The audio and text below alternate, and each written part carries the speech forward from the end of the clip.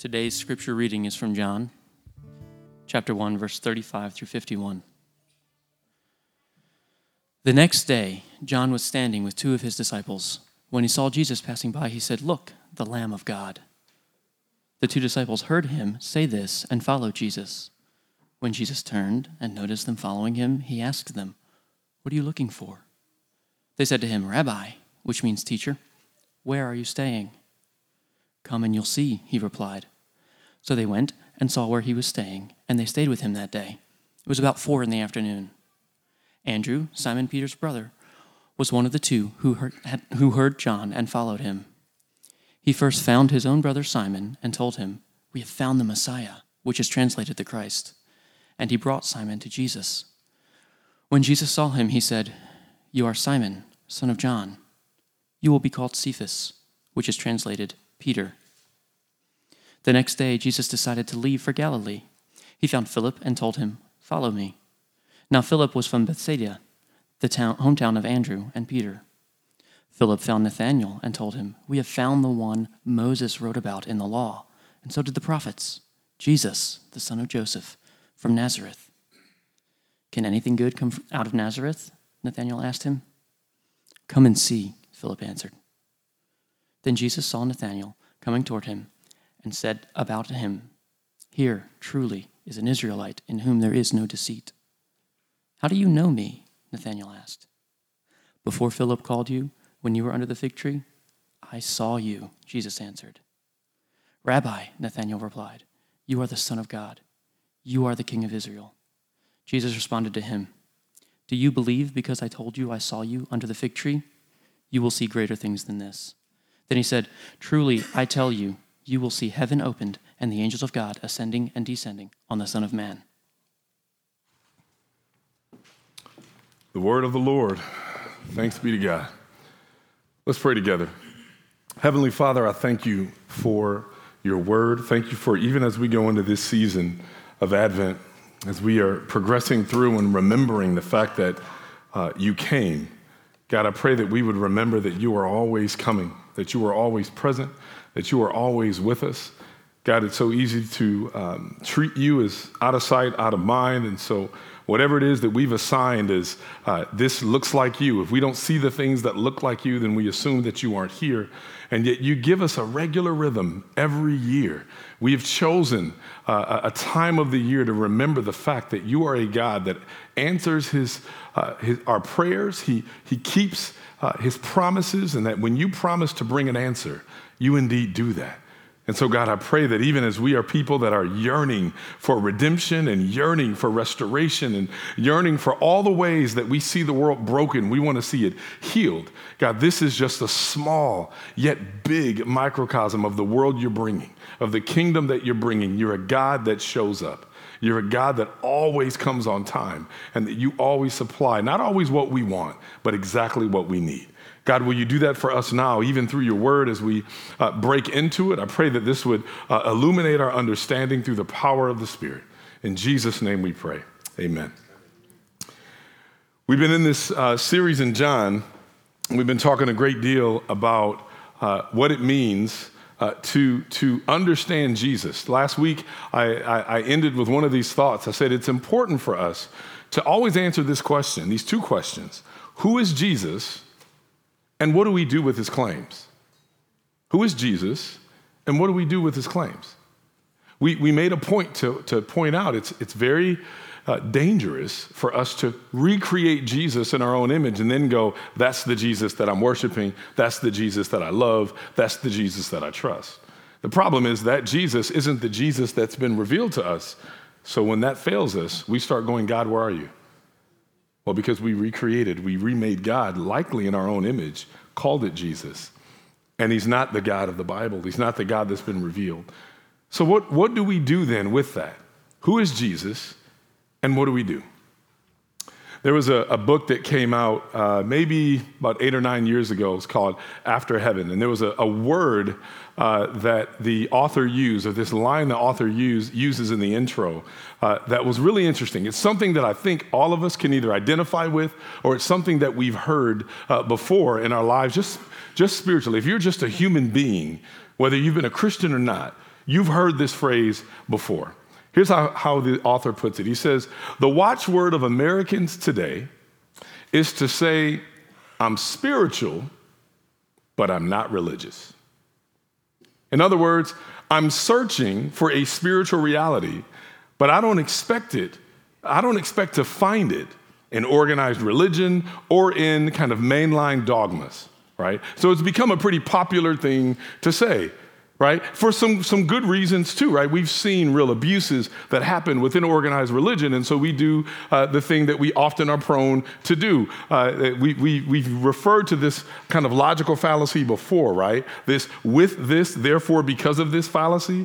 This happened alongside this. It must be because of this that it happened. It's bad logic, but that's how we function. Bad things happen when this happens. I don't like that. Well, we do this with the idea of what we call organized religion. And because there's been real damage that's happened within organized religion, there are legitimate gripes and legitimate frustrations. And so people have tried to figure out, what do I do with this? I don't trust this over here, but yet I'm still spiritual. People have rejected the idea that secular science can give meaning to life alone. They'll grant that. That's why people have to say I'm spiritual, because they realize the natural world alone is still not enough. I may not trust organized religion over here, but I can't just trust science alone because it's still not answering some of my deepest, innermost, dare I say, spiritual needs. So people realize that they need something. People realize, by and large, that what exists alone isn't enough. But what they won't go back to is what they remember as traditional religion. They can't do that. We don't want to do that, right? Why? Because in many ways, traditional religion looks like something that just stifles creativity and is just smug moralism, which in a lot of cases that has been the case. Have this idea of what it means to be moral and what it means to be right. There's a smugness, a lack of true engagement. It's very cold, disconnected. It just doesn't seem like it's a safe place for people to function. And so we have to deal with this. We have to deal with this, right? People are yearning for spiritual answers.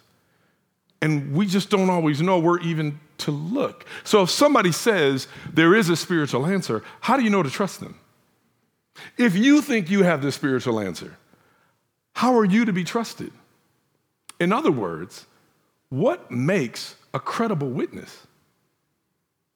If somebody claims that I have the one thing that you are longing for, the one thing that you have been waiting for with bated breath for it to show up, to bring real happiness, to real joy, somebody says, I know where the answer is. What makes you trust them? What makes them a trustworthy witness? What makes you a trustworthy witness? Well, our text today is going to give us a bit of that answer. We're going to see, listen, we talked about what the setting was, right? People have been waiting and longing for a Messiah. Now, they had remade their idea of a Messiah into their own image, right? They had an idea. They did what we do. I know what it means for me to be saved, right? So I know what kind of Savior I'm looking for. Regardless of how God is designed, and God has already said and declared, here's the kind of Savior that I am, I've already determined for myself the kind of Savior that I need. Well, that was the case then. They were looking for a certain type of Messiah. We talked a good deal about that, what was happening contextually, historically in this Roman-occupied Jerusalem, how they thought we need a military leader to show up to restore Israel again, right? We need this. We're longing for this. And we talked about what it meant for John the Baptist to be the one to come before everyone and say, hey, I came here not to bring attention to myself, but I came to prepare the way for the real answer that's coming. That's why I'm here.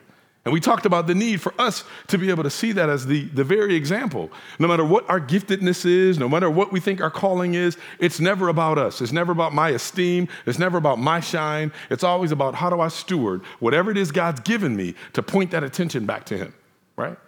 So all of that being the background, now we see John has already said, listen, the first few verses we looked at, God is the glorious one. The second set of verses we looked at, John basically says, I'm not the glorious one. And now it's, what do I do? How do I be an effective witness of the glorious one?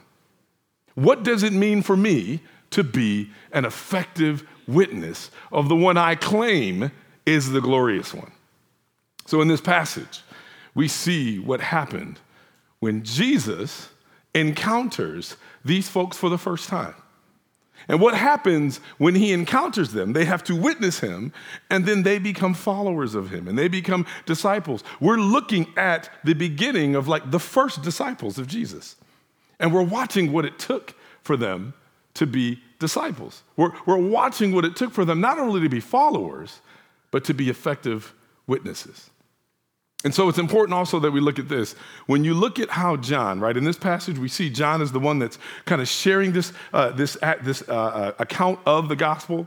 He's one that probably goes in more depth, talking about the very nature of who Jesus is, more so than the other three gospel writers. And so he gives us this story, and we need to ask why. Because there are some details that John brings up here that we don't find in or they go into more depth in the other gospel writers. Why is he bringing these things up? You need to understand, and this is really important because in a lot of ways, we can be really kind of biblically illiterate because the stories are so old and they've been going on for so long, we just don't read them anymore because we've heard them so much, we think we know them. And we got to be really careful to not view this as just a nice little myth and a nice legend. John intentionally uses language here to convince us that this is a trustworthy account. And you'll see this as we dig a little bit deeper. There's some words that John uses that I would say proves that he wants us to see this as a trustworthy account, a trustworthy witness. He doesn't just give us this because it happened. He believes that this story offers us something different, offers us something deeper than just smug morality or just kind of the emptiness of science and with this huge glaring hole there. He realizes there's a third way, and he wants to offer that as a third way, how we see Jesus, how we witness Jesus. This is the gap between what some would call spirituality and what some would call religion. Jesus actually bridges that gap. So the first step to being an effective witness that we see in this text, if you were to think of any phrase that is used in this passage, the phrase I would say that encapsulates everything is the phrase, come and see. Come and see. Because there's so much in that phrase, and you see that lived out throughout the story, right? Because the first thing we see when he says, come and see, look again, when you look at the first few verses that we said in verse 35, John chapter 1. The next day, John was standing with two of his disciples. This is, mind you, after John has just been preaching all this time. We talked about his kind of wild and crazy church in a while, remember? And this kind of crazy world he was living in and the way he was living and the way he was dressed. He's been preaching all this time, just waiting for the Messiah to show up. Every day, just preaching the same gospel of repentance, waiting for the Messiah to come. And the next day, John was standing with two of his disciples, and when he saw Jesus passing by, he said, look, the Lamb of God. The first thing he does when he sees it, when you think about what Jesus says here, or what ends up coming back next, he says, the two disciples heard him say this, and they followed Jesus. And when Jesus turned and noticed them following him, he asked them, what are you looking for? And they said to him, Rabbi, which means teacher, where are you staying? Now, there's some things in this that's really interesting. They've been following John all this time. And we talked about this last week, how incredible it is that John is completely actually pushing them and content with his followers now following Jesus. We said this many times. It's a very unhealthy spiritual environment when the person who may have been leading you, discipling you, feels a sense of ownership over you.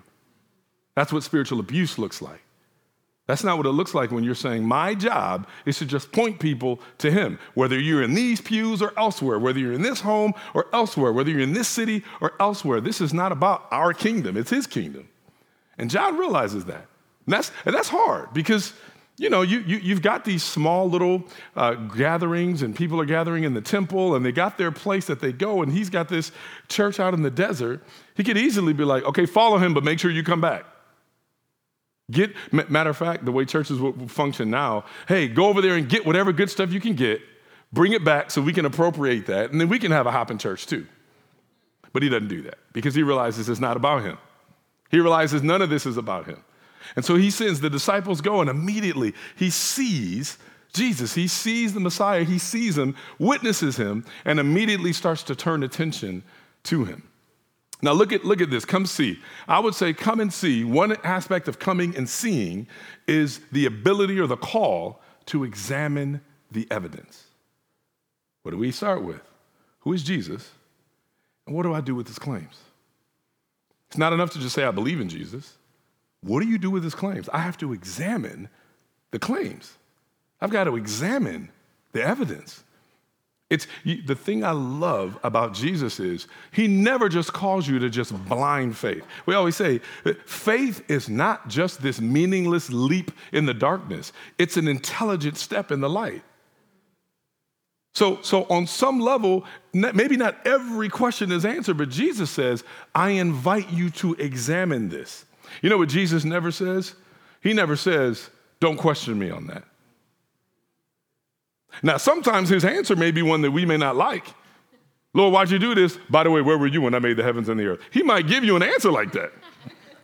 But he never prohibits you from asking, because he says, listen, if you want to come and examine, I invite you to come and examine. See, unhealthy religion, right, looks like this.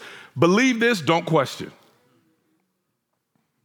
Believe this and don't have any rebuttals, don't have anything there. And really what that looks like is when we start reacting that way, don't question, it just says, I don't have enough of the answers to be able to respond to this. And I feel very defensive about that, which I'm starting to make that about me, right?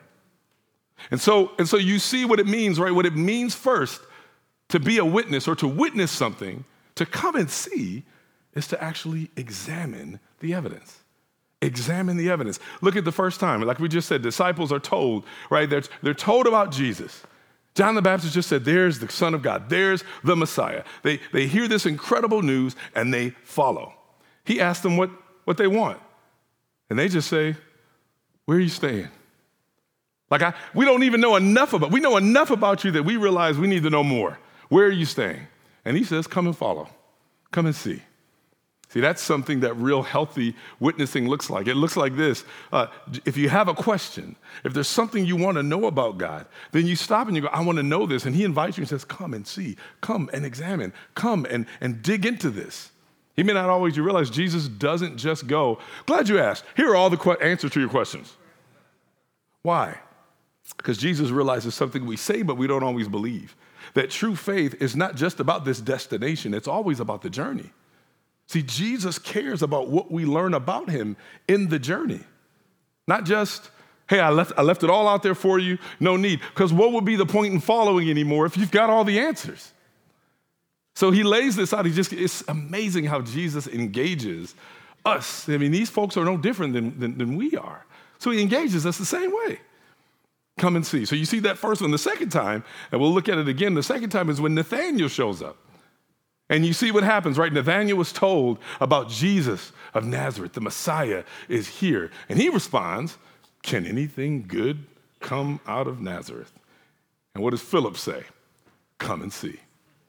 Uses the same words that Jesus used, right? He's like, listen, and we'll talk about this more. Listen, there's a lot of ways to answer your question, but the best thing I can tell you is come and see, come investigate.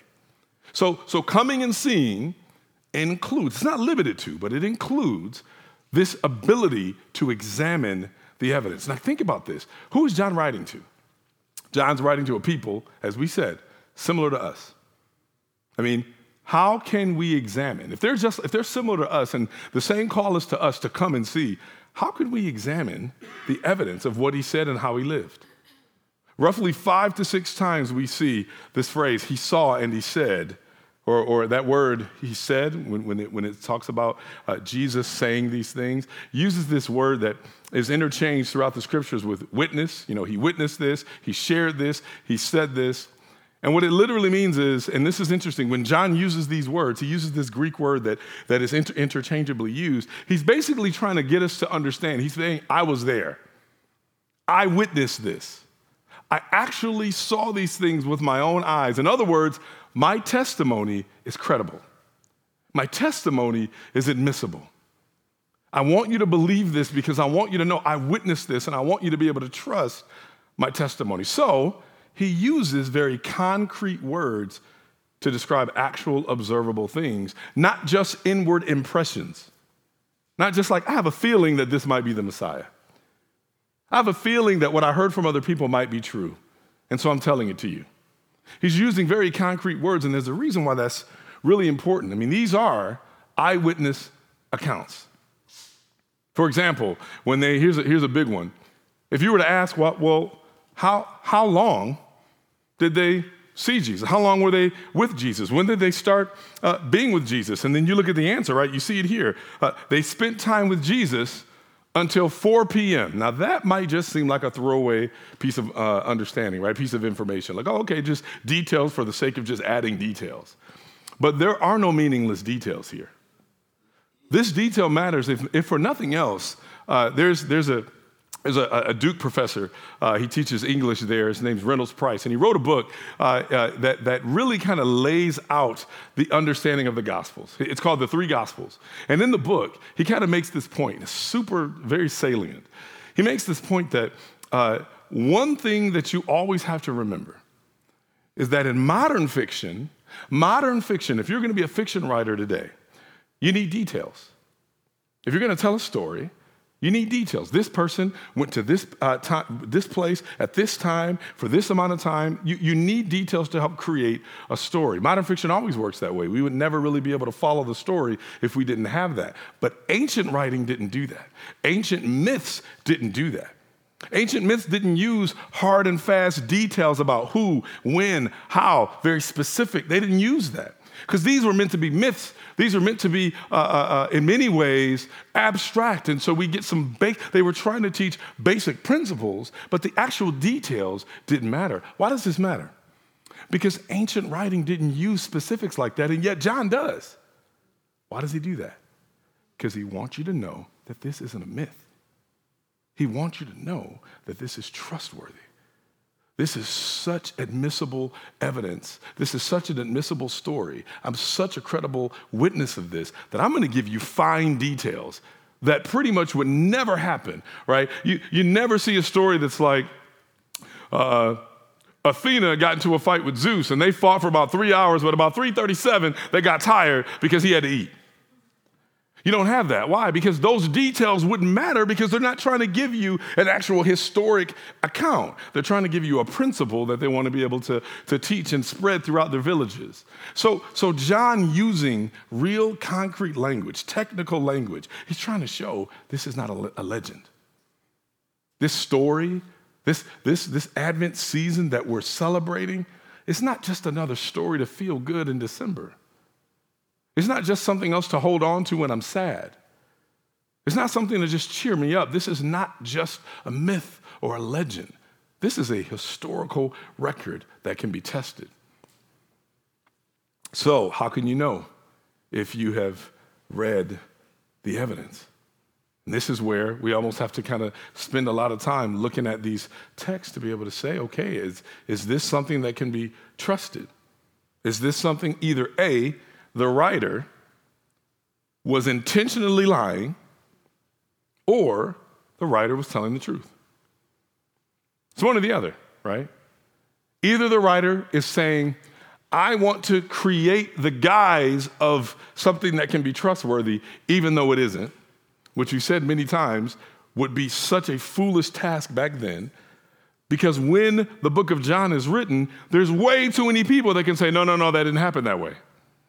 We've said this many times. If you want to create something that's a lie, but you want people to believe it, wait a really long time to be able to release it. It'd be horrible for me to make up something about what's happening right now and go write it on Facebook, because all of y'all, I know some of y'all would jump on it. Would be like, no, that's not what happened. You're a liar.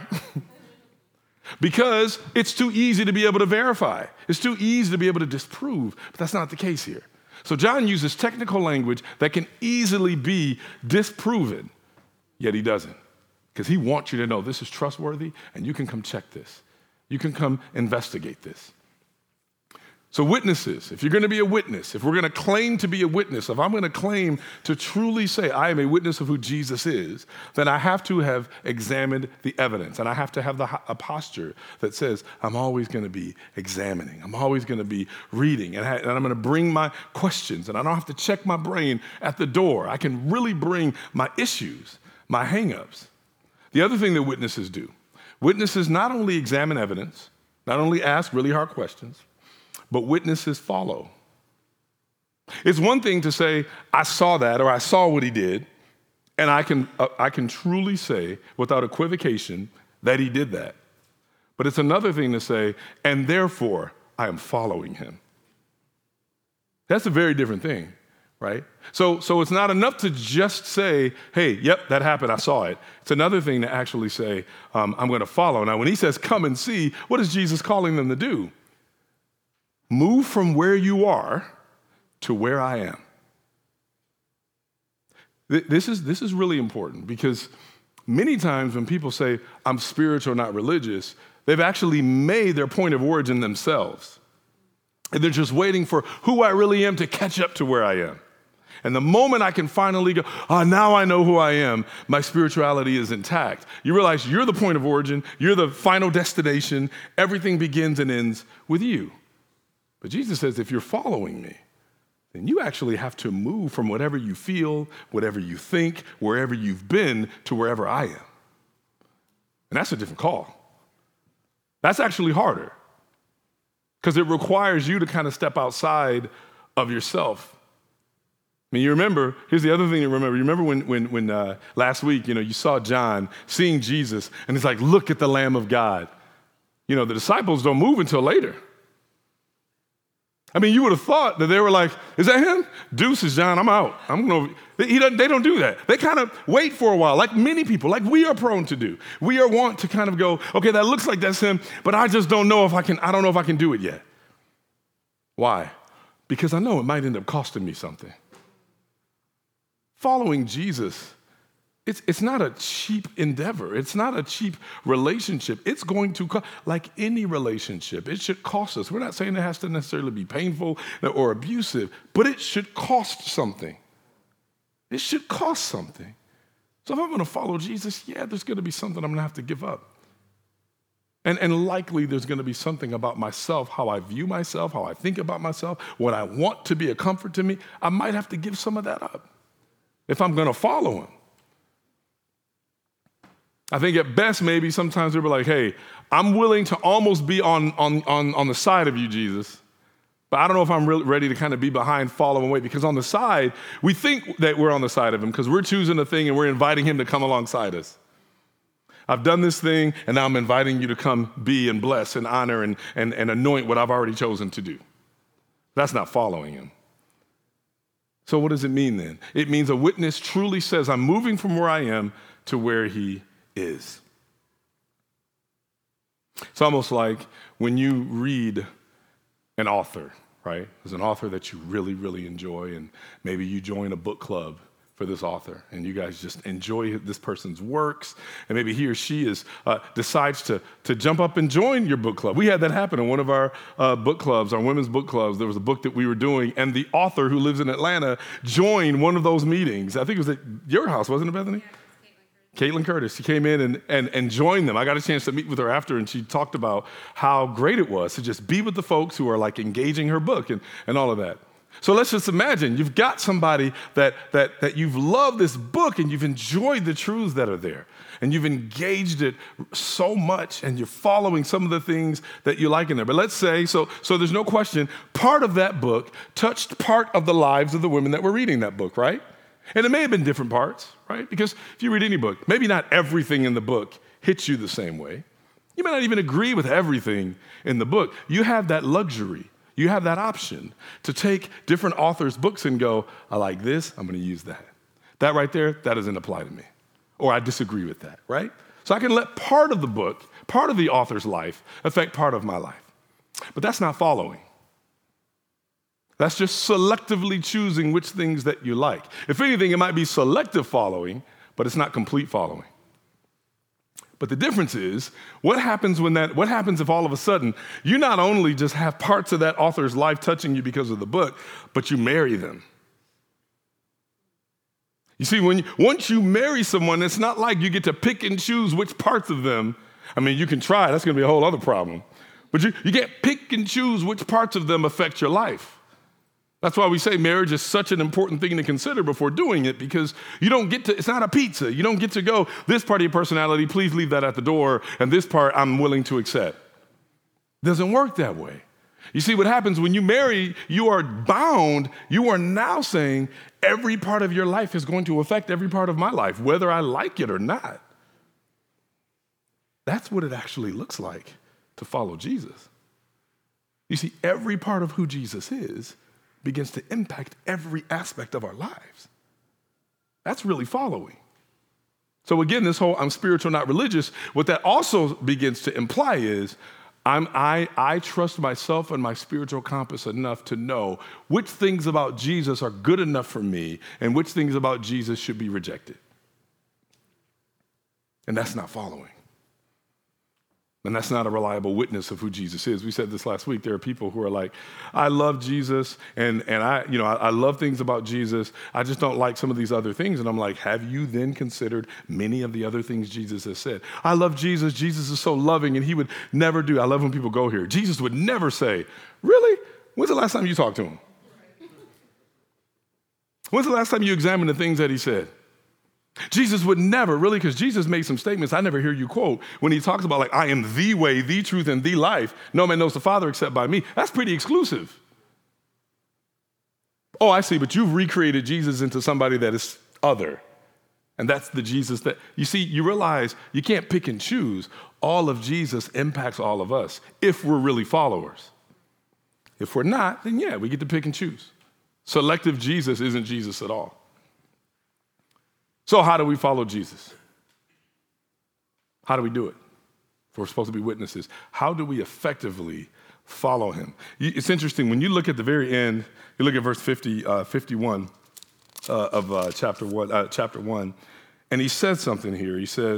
Then he said, truly I tell you, you will see heaven opened and the angels of God ascending and descending on the Son of Man. Now this is such a, it's interesting because, okay, here we're using the CSV. If you're using the NIV or the ESV, they always use kind of similar language like this, right? Truly, truly, I say unto you. It doesn't really do it justice what the actual Greek says here. It's really hard to translate this well. I think the closest is actually the old King James. Uses the phrase verily, verily. Thing is, we don't use verily anymore, so it doesn't impact us the same way it would have 16th century folk, right? But what's interesting about that is that the word that's being translated there is an Aramaic word that is the word from which we get the word amen. Amen. Now, what does it mean when we say amen? So be it. It is so. To some rabbis would say it means I agree with my life. Because whenever somebody would get up in the temple and share a truth, somebody had to examine it and say, that is true. I would put my life on it. A lot of times we're saying amen to stuff that ain't true. A lot of stuff we're saying amen to stuff that we would never put our neck on the line for. Because ultimately, anything that's declared needs to be examined. So Jesus, now here's why this is interesting. You would never say amen, amen before a statement. You'd always wait until after, right? Because somebody would say something, people would check the scriptures to make sure it's true. Yep, that's exactly it. This is kind of the image we get in 1 Corinthians when we talk about people who are abusing spiritual gifts, people who are abusing tongues and not really allowing them to be interpreted so that people can be benefited. And that's why they were like, let one person speak, let other people examine. What are they doing? And then what does he say? How can somebody say amen after your giving of thanks? Why? Because people need to examine. It's not enough to just say, I just believe the Lord told me. Can I test it? I'm not saying that he didn't say something to you, but the problem is don't push it or don't expect other people to hold that as biblical truth if it cannot be tested. So Jesus does something very different because no one would talk like this. They've asked him this question, and he literally goes, he says, amen, amen. This is true. Jesus is using the word amen to introduce his words. And you think about the words that he says, he's basically saying, what I'm getting ready to say to you is true. And we'll talk about it really quickly in a minute, but what I'm getting ready to say to you is true. And ultimately, what he's getting ready to tell Nathanael, he's getting Nathanael, Nathanael's going, okay, I believe you, I believe you. He's like, hey, that's great that you believe, but you're getting ready, you're amazed by that? You're getting ready to see some things that you've never seen before. But see, that can't be tested yet. But for the first time, the truth is before you, and my words are going to be enough for you to trust. in ways that has never been true of any human being before. And no Jewish rabbi would ever say that. For those who are like, well, Jesus never really made these claims about himself. He most certainly did. For him to be able to assert something that's true simply because he is and because he said it, that's saying a lot. So he goes in and he says this statement. He says, amen, amen, and then lays this out. Before you determine what I'm saying it's true, I'm telling you this is true. If you want to come and see and believe, we need reliable reporting. If you want to know Jesus personally, you've got to read his words regardless of how it makes you feel. That's important. We got to be able to check and continue to examine. And it's not impersonal. This is not like this impersonal thing where it's like, he said it, I believe it, I'm just going, right? He wants you to actually examine and dig in because personal following without trustworthy reporting is impossible. You can't just follow a thing without the report being trustworthy. Because that's how you actually end up in very dangerous environments. This is how you start believing things that are false. And then we say this all the time. False doctrine usually leads to bad practice. And bad practice usually leads to real pain, real suffering. People get hurt. And this is what's dangerous because what do we do then? If we're like, well, I believe certain things, but I'm just going to pick and choose because I don't really trust the reporting. Here's the scary thing about that. If you don't trust the reporting, then ultimately you're just following yourself. I mean, it's the only logical options, right?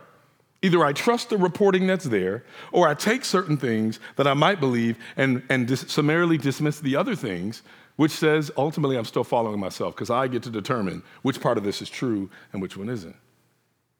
And that's just not an option that we have if we're going to trust something as credible. Here's the next thing witnesses do. So we see, yes, witnesses examine and witnesses follow, but also a faithful witness, they don't just come and see, they go and they tell. It's actually not enough to just go, okay, I came and I saw and I believed and it's true and I know that and I'm joyous and I can go home and rejoice and sing songs and write great things and maybe share it with my family immediate, maybe share it with my kids. But there's something beyond that, right? This idea of coming and seeing mean going and telling. On some level, what we see the example that's laid here, there's something about following Jesus that encourages us to process his claims within community of other folks. You see, we say this often. Christianity is never meant to be an island. It's real popular to say, all I need is just me and Jesus. That's not what Jesus says. It's not what the Bible says, right? If that were the case, why would he say, confess your sins one to another? He'd be like, no, just confess them to me. Or what does it mean to bear one another's burdens? No, just let me bear your burden. Why? Because Jesus not only cares about your relationship to him, he cares about your relationship to those who are made in his image. So you can't say you know Jesus if you don't know him in community. You can't. It is hard because people are crazy.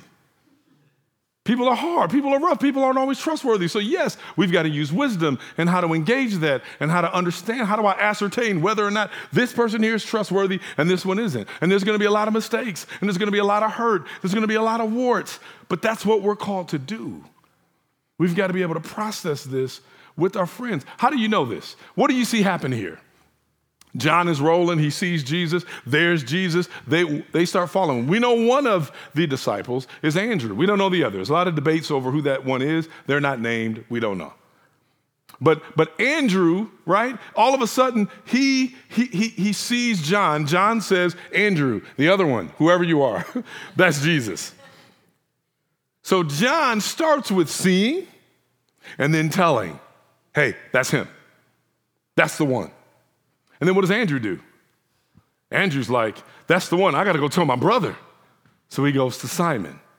Simon, he's here. Now, we can't go into it here, but I love the fact that Jesus is just he's got such authority. He sees Simon the first time, is like, I don't know if I like Simon. You look at Peter to me, so you Peter now. I mean, that's probably not really how he did it. But it's really interesting how he shows this incredible authority.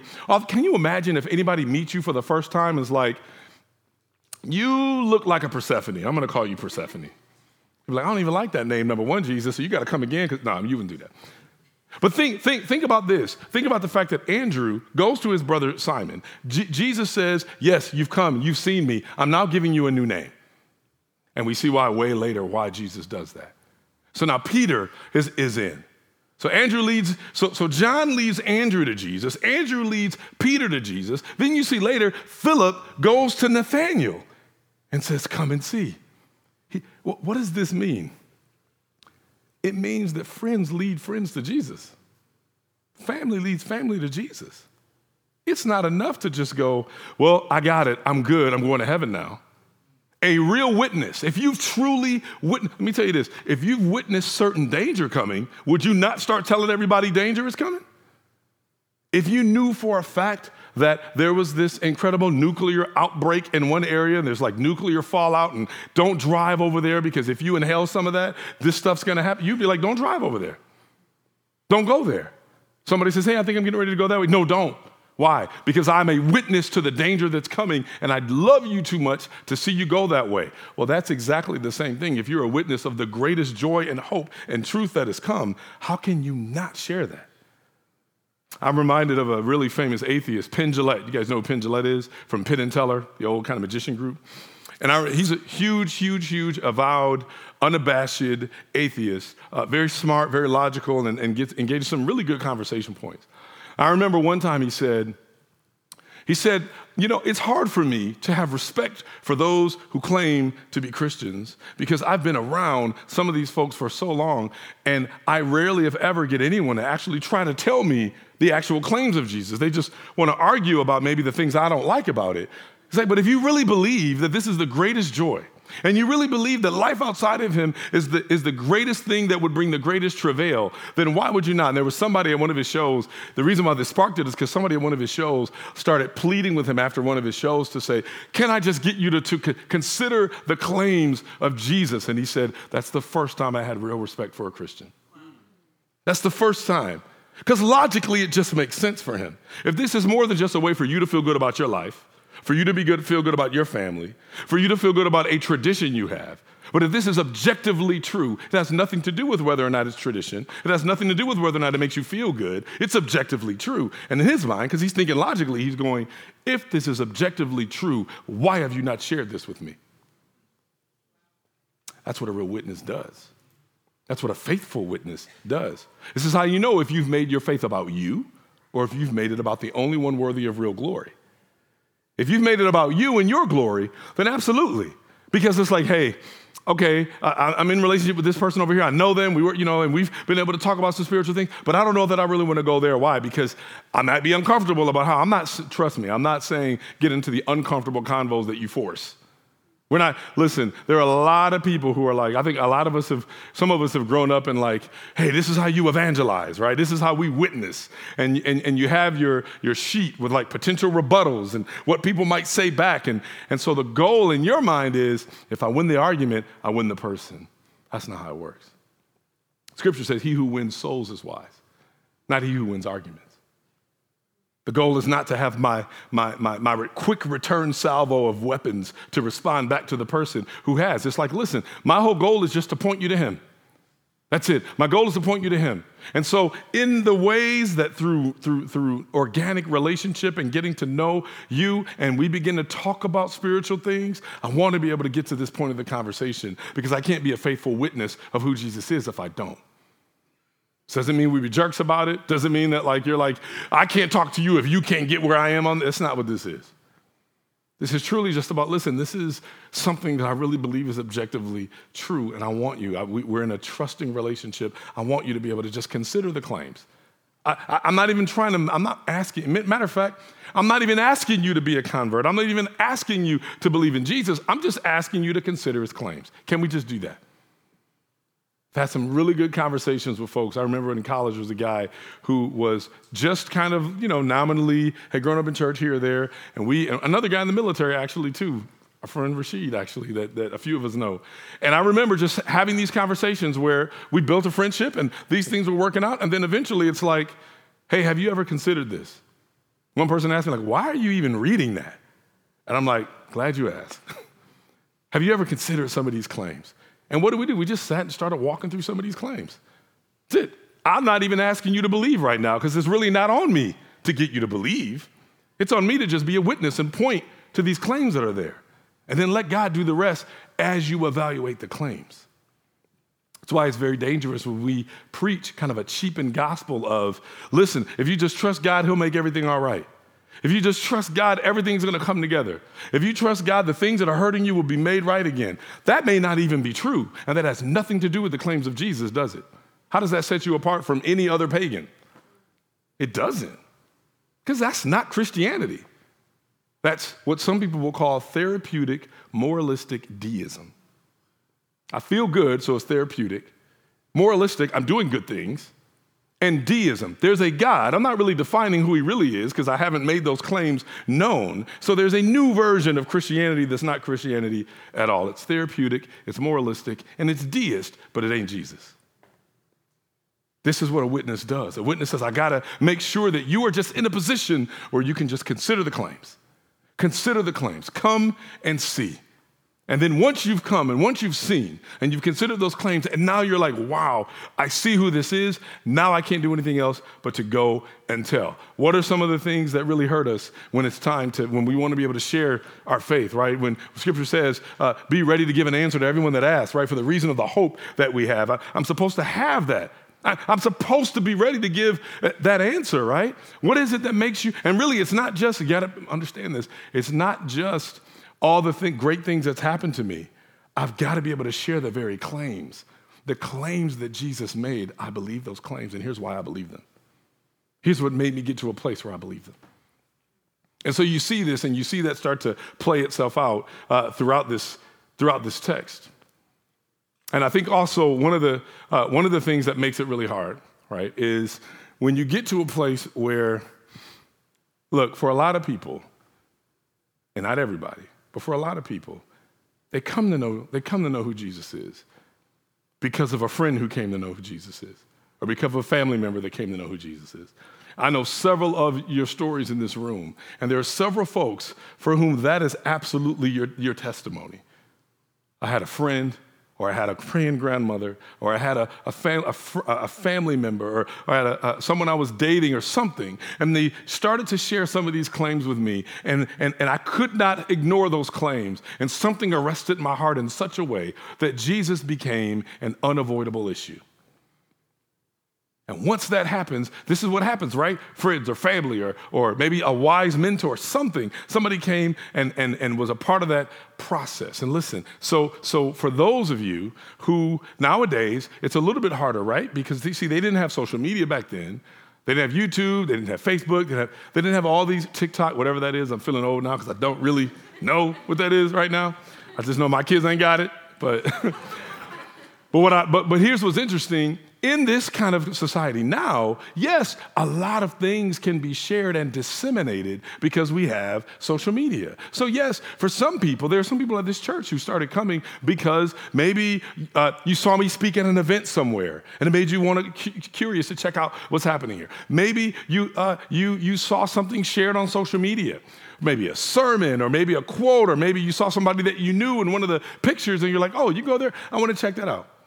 Maybe you know someone that serves in the worship team and the different folks that are here that sing and whatever that is, here's what's dangerous about that. Especially in the case of even larger churches, because now the reputation precedes you. So now it's the reputation that draws you to the church. It's not necessarily somebody who really knew Jesus to share the claims. Here's the danger. If you're here, and that's your story, if you're here, and you've come because maybe not necessarily somebody who knows Jesus, who has engaged those claims and began to share them with you. Please hear this. You will not be able to understand the claims of Jesus if you don't process them in community with someone else. And our pride makes us think we can. I'm smart. I'm intelligent. I can tell all these things out. I can make sense of this myself. I don't need anybody else to do that. That has never been how Christianity works. Yes, there are exceptions, but who wants to live their life by just the exception? What we see throughout Scripture is God's people come together and they build a relationship together and they process these claims together. They wrestle. Hey, I don't know if I understand this, or this is hitting me in a weird kind of way, or this is making me feel offended on some level, or there's some things that this is triggering from things in my past and I don't really know how to engage it. The goal is not to just get rid of the things that make you feel uncomfortable. That's immaturity. The goal is, how do I examine the claims in such a way that I can wrestle well with the things that are making me uncomfortable? How do I do that? Well, I can't trust myself enough by myself to do that. So I got to find folks that I can trust for sure, because people will manipulate. I want to be able to be in a safe environment where I can process these things and go, I'm just not sure about this. Now, here's the thing. There are a lot of people who will be like, I just want to know, but nobody's ever told. But then when they get into a community and real things start getting kind of processed, it's too much and they shrink. And then they're like, but nobody. And it's like, no, you were here, but you got into these hard places and you didn't want to stay and process anymore. And see, we don't have that luxury if we're really following. Hey, this is uncomfortable and it's really hard, but I need to stay present. I can't just run. And yes, we live in a world now where it's much easier to run. It's much easier to be like, I don't like the way this is making me feel, I'm done. And yet we still need to be present. The other thing we need to remember is if one of the reasons why we need to process this and understand who Jesus is, if this were just a philosophy, then yeah, we could just kind of play with it however we want. If it were just a philosophy, then there's certain things philosophically I can hold on to and certain things that I don't have to. And if it's just a philosophy, then a great teacher would do the trick. If it's just a philosophy, listening to the right pastor or watching the right video clip of the right pastor would be enough. If it were just a philosophy that needs a good teacher. But see, Christianity is more than just a philosophy, it's about a person. And the only way you know about that person is with other persons who have been transformed by that person. And so it's vitally important. Now, with all of that said, if you don't know, or if you're like, hey, I want to be. If you're that person, you've come, but you're not really connected to anyone, you don't have a community wherein you can truly process that well. And what that really means is I need to be in a community where maybe there's some people that are a few steps ahead of me, right where I am, and maybe even a few steps behind me and kind of figuring this out. That's really healthy. You know why? Because everybody in this room, not only do you have something you need from community, you have something to give to community. And none of us, we don't function well if you're not there. So if you're in a place where you're like, I want this, I need this, maybe I've never had this. We have one formal way here at the church that we do it. We have our community groups where Jen announced them earlier. We're starting those in January. Really want people to regularly get involved and commit to those because now there are some informal ways, and there are some folks, they have some informal relationships already where they are regularly doing that. I get that. But by and large, it's good to engage in some of these formal ways. So you understand we're not just doing this so we can say we have groups. Well, lots of churches have groups. We should have them too. Or people just want to feel like they belong. Okay, that's great, but this is more than just feeling like you belong. It's not enough for you to feel like you belong to each other. You need to know that you belong to Jesus. And the only way you do that is by regularly dealing with the claims of Christ. That's what community looks like. Reason why we struggle so much with trying to get to a place where we can trust and we can share is because we lack either patience, we lack courage, or we lack humility. It's hard because when you get into that place where you want to be able to share something and you look at what John says. John says, look at the Lamb of God. He says it multiple times. Look, the Lamb of God. Look, the Lamb of God. And it took a while for them. It's almost like he's kicking them out. Are you listening to me? The Lamb of God is right there. And they finally go and follow. Because sometimes if you're the person that's trying to give and trying to share, it may take a while. It may take a while. And here's the thing. The reason why you might get frustrated that somebody's not believing the way you want them to believe is because you thought your ability to argue well, you thought your ability to explain well, you thought that you had such a good handle on this particular point of who Jesus is, you thought your explaining would do the trick, but it's not about you.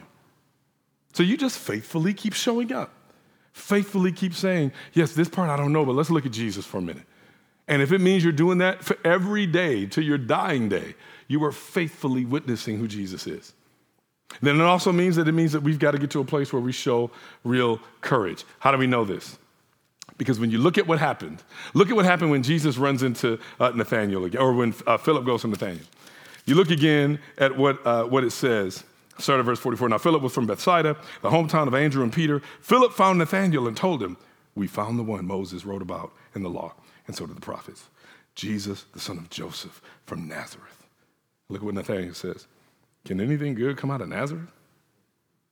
Can anything good? Now, a lot of things have been said about this particular passage, right?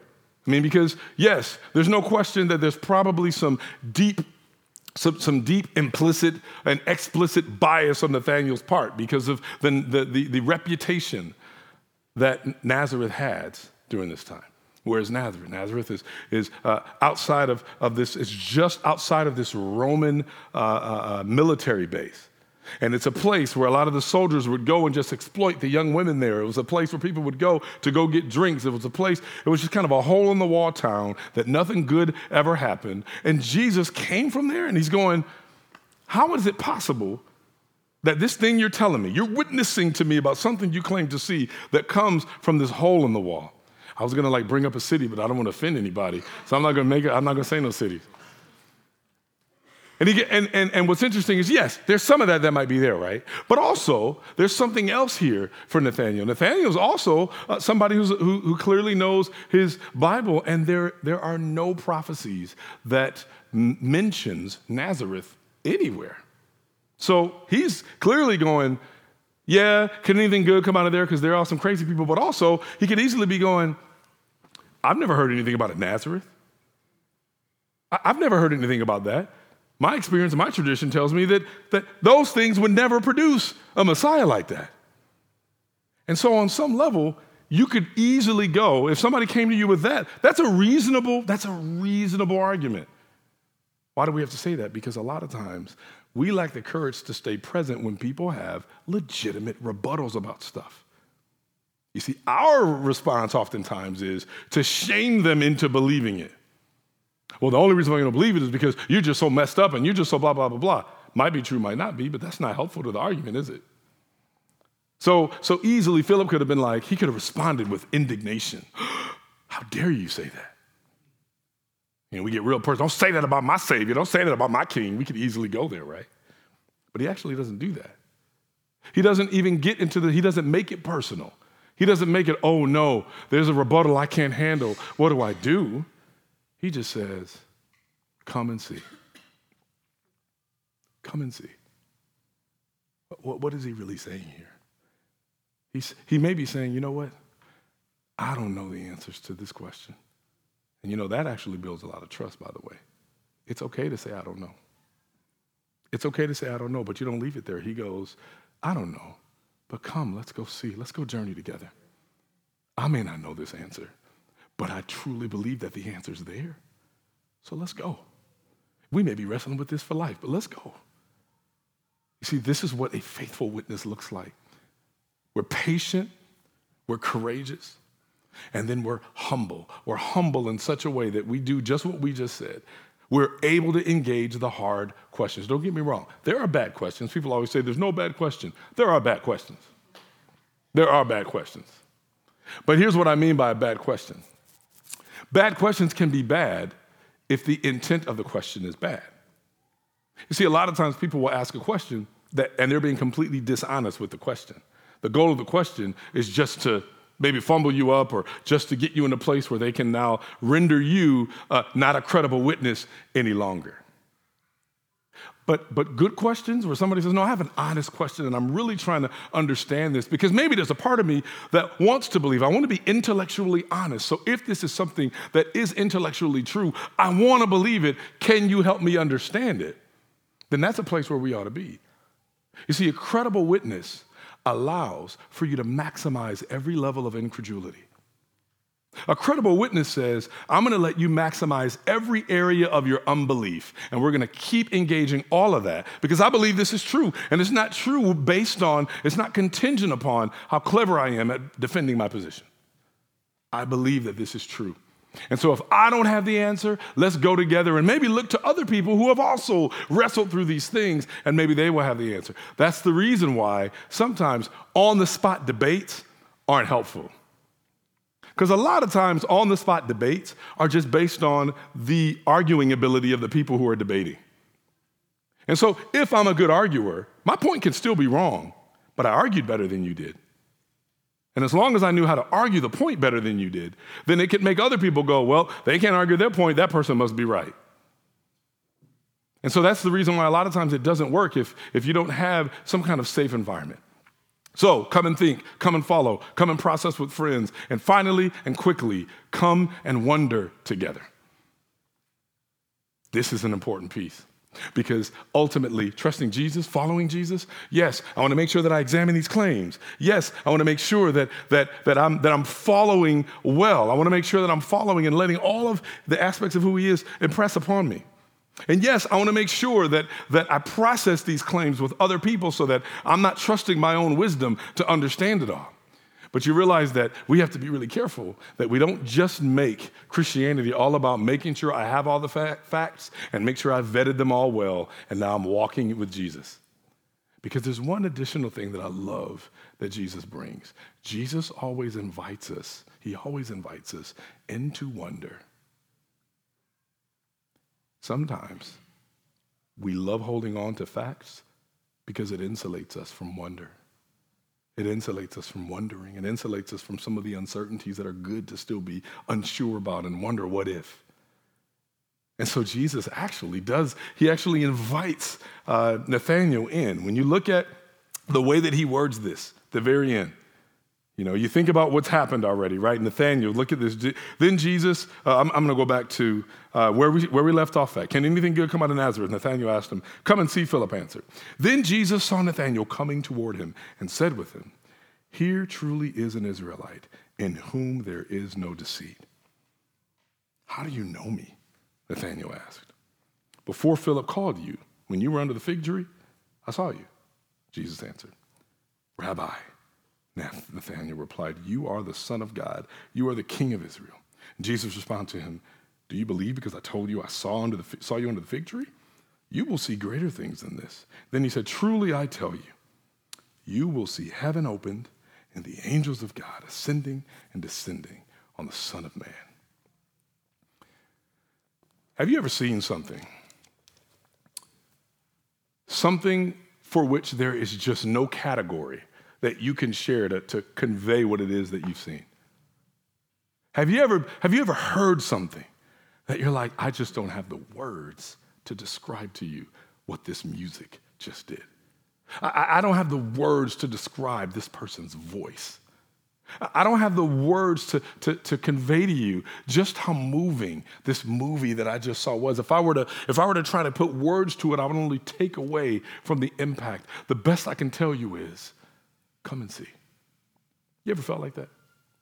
You ever felt like, man, I'm so overwhelmed that I don't know how to truly explain this? Okay, let me ask you another question. Have you ever been in a situation where you for the first time felt like somebody truly understood you? You ever felt like that? You ever felt like maybe in moments, you're like, wow, in that moment, you really, truly saw me. I'm really being understood in a way I've never been understood before. And I'm overwhelmed by this because this isn't normal.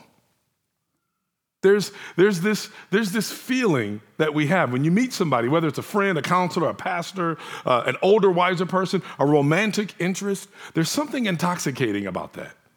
There's something very attractive, even amongst friends or family, when it's like, you get me. There's something about me that maybe other people don't, but you get me. And it's overwhelming. It's wondrous. You're like, how does something like this happen? I didn't give you remedial studies in my personality. I didn't give you all these tests. I didn't give you a syllabus about who I am in order for you to know this about me. How do you know it? You're excited about the possibility of finally figuring yourself out. You see, we're all complicated riddles to ourselves and mysteries in many ways. There are things that we understand. Listen, you can look at me like I'm crazy. Every one of us in this room has stuff that we do or we think we don't really know why. Why did my mind go there? Why did I immediately react that way? Why do I immediately have fear when that thing happens? Why do I immediately suspect something, whether it's verifiable or not? There are things always working in us all the time, and some of the things we understand, some of the things we don't. And we have high views of ourselves, so maybe we won't admit that, right? It's the reason why in 1 Corinthians 13, Jesus says, when that which is perfect is come, what's going to happen? That which is done in part will be done away. We will then know as we are what? Known fully. That means that we don't know ourselves fully. That means that there's things about ourselves that we don't quite get. There's things about ourselves that we just don't understand. And God gives us these little gifts amongst relationships with each other where it's like, hey, here's a piece of what it looks like to be fully known. Maybe for a little bit. Here's a person. Or maybe there's a song, or maybe there's a book, or maybe there's a movie, or maybe there's a sunset. Something happens that connects on such a deep level, and I'm going, I just feel known for a little bit. And it's wondrous. And here's the problem. That even in the best situation, even in the best relationship, there are going to be times where they still don't know you fully. You feel alone. No matter how great that song is, it eventually ends. You got to go back to not being known. No matter how great that sunset is, eventually it gets dark. And you're like, what do I do? I'm only as good as the next moment of being known. All I can do is look forward to the next time I get to be known again. I love the fact that, yes, with this person, I love to know that not only do they know me, but that shows that they think about me, that they consider me, that they ponder me. And there's something about that experience that is kind of transforming, right? You function differently when you feel like you're known. You feel safe when you feel known. You function, maybe the anxiety starts to settle a little bit when you actually feel known. You know, it's hard when you're dealing with hard things and you feel like nobody really is going to understand.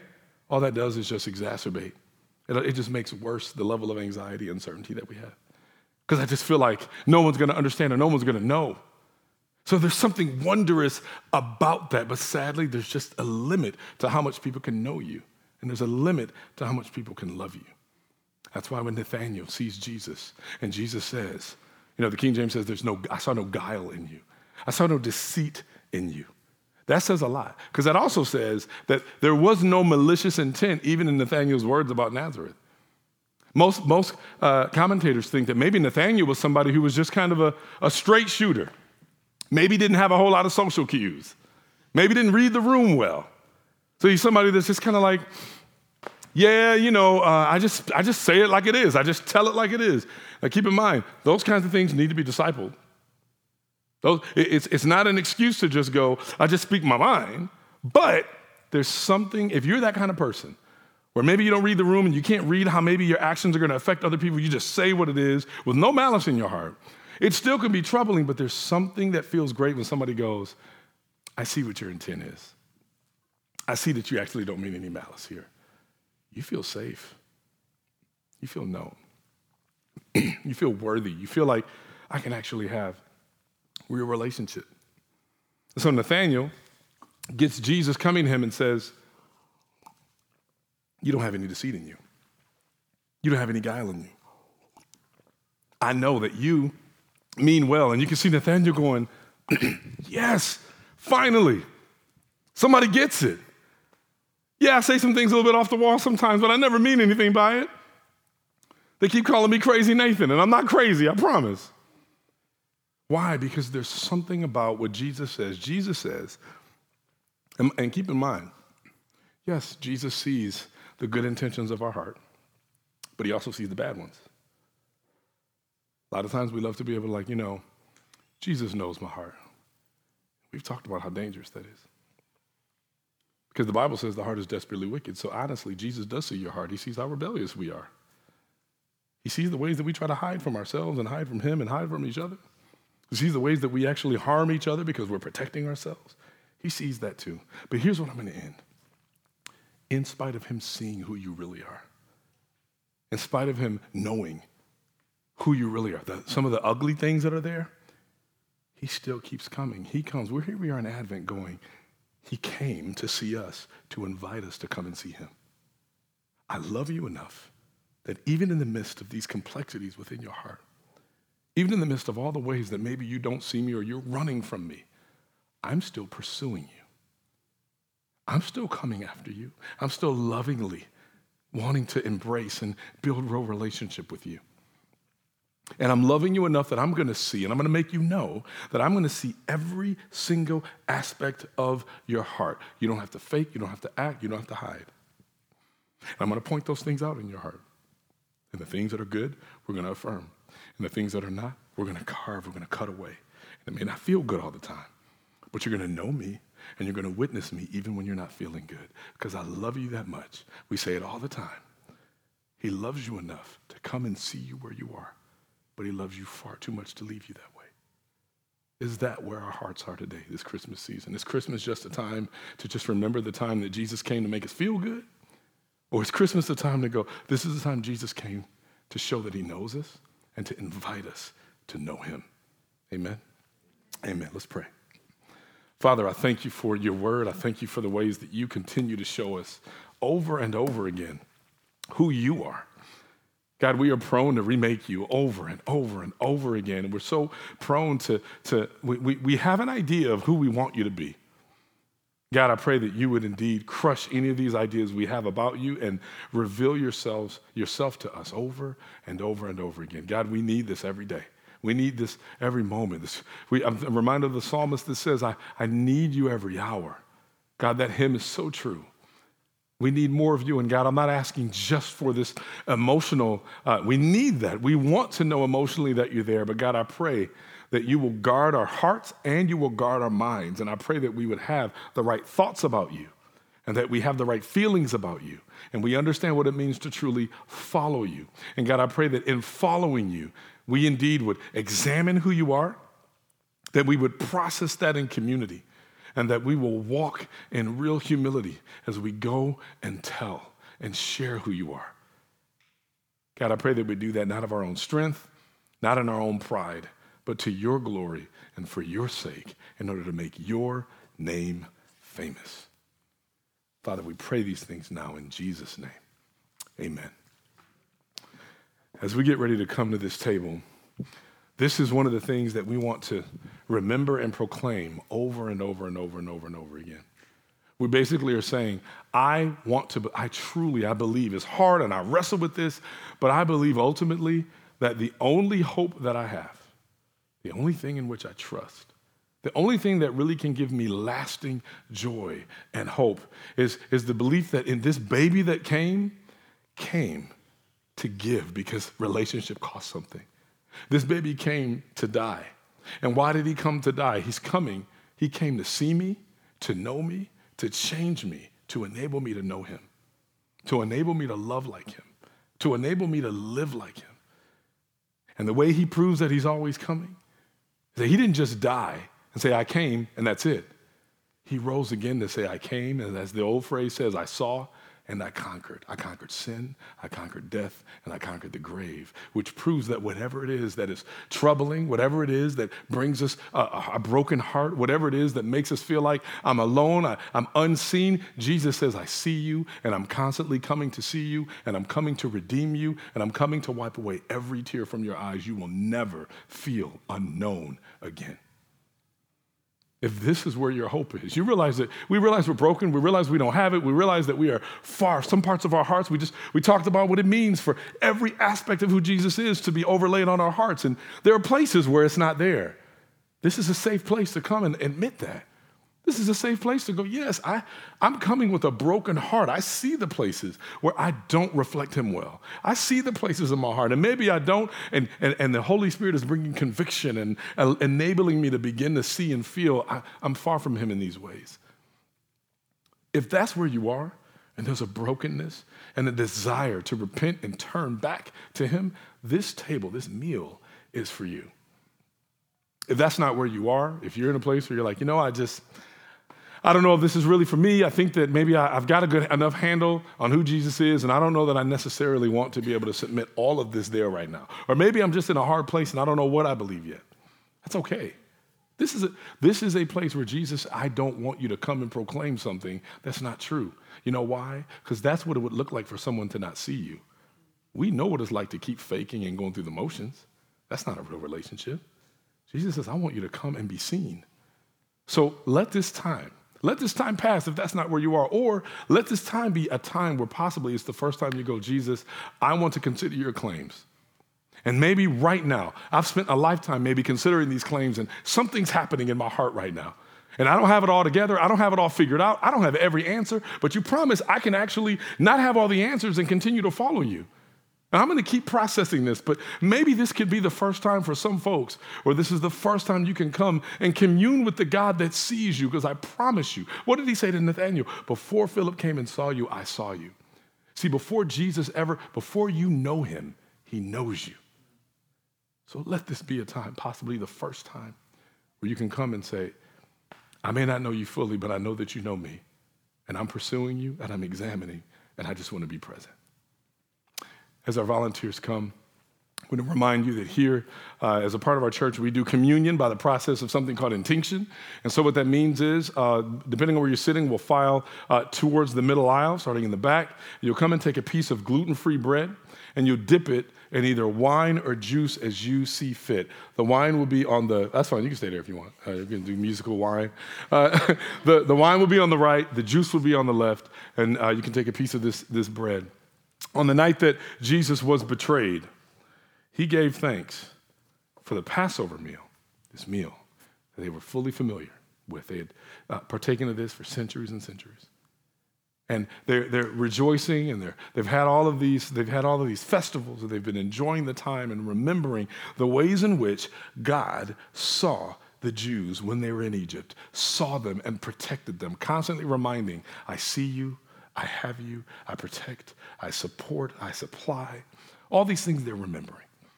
And Jesus comes and does what he so often does with every one of our lives. The same way he did with Peter, with Simon, and say, I'm giving you a new name because I'm doing a new thing in you. Jesus says, I'm doing a new thing here. This bread that I'm breaking, this is my body. Body given for you. The body I give so that I can see you and so that you can see me. Take and eat of it. And in the same way, Jesus took the cup and he said, this cup is my blood. This cup is my blood that's been poured out for the remission of sins, the blood of a new covenant, because I'm coming to do a new thing.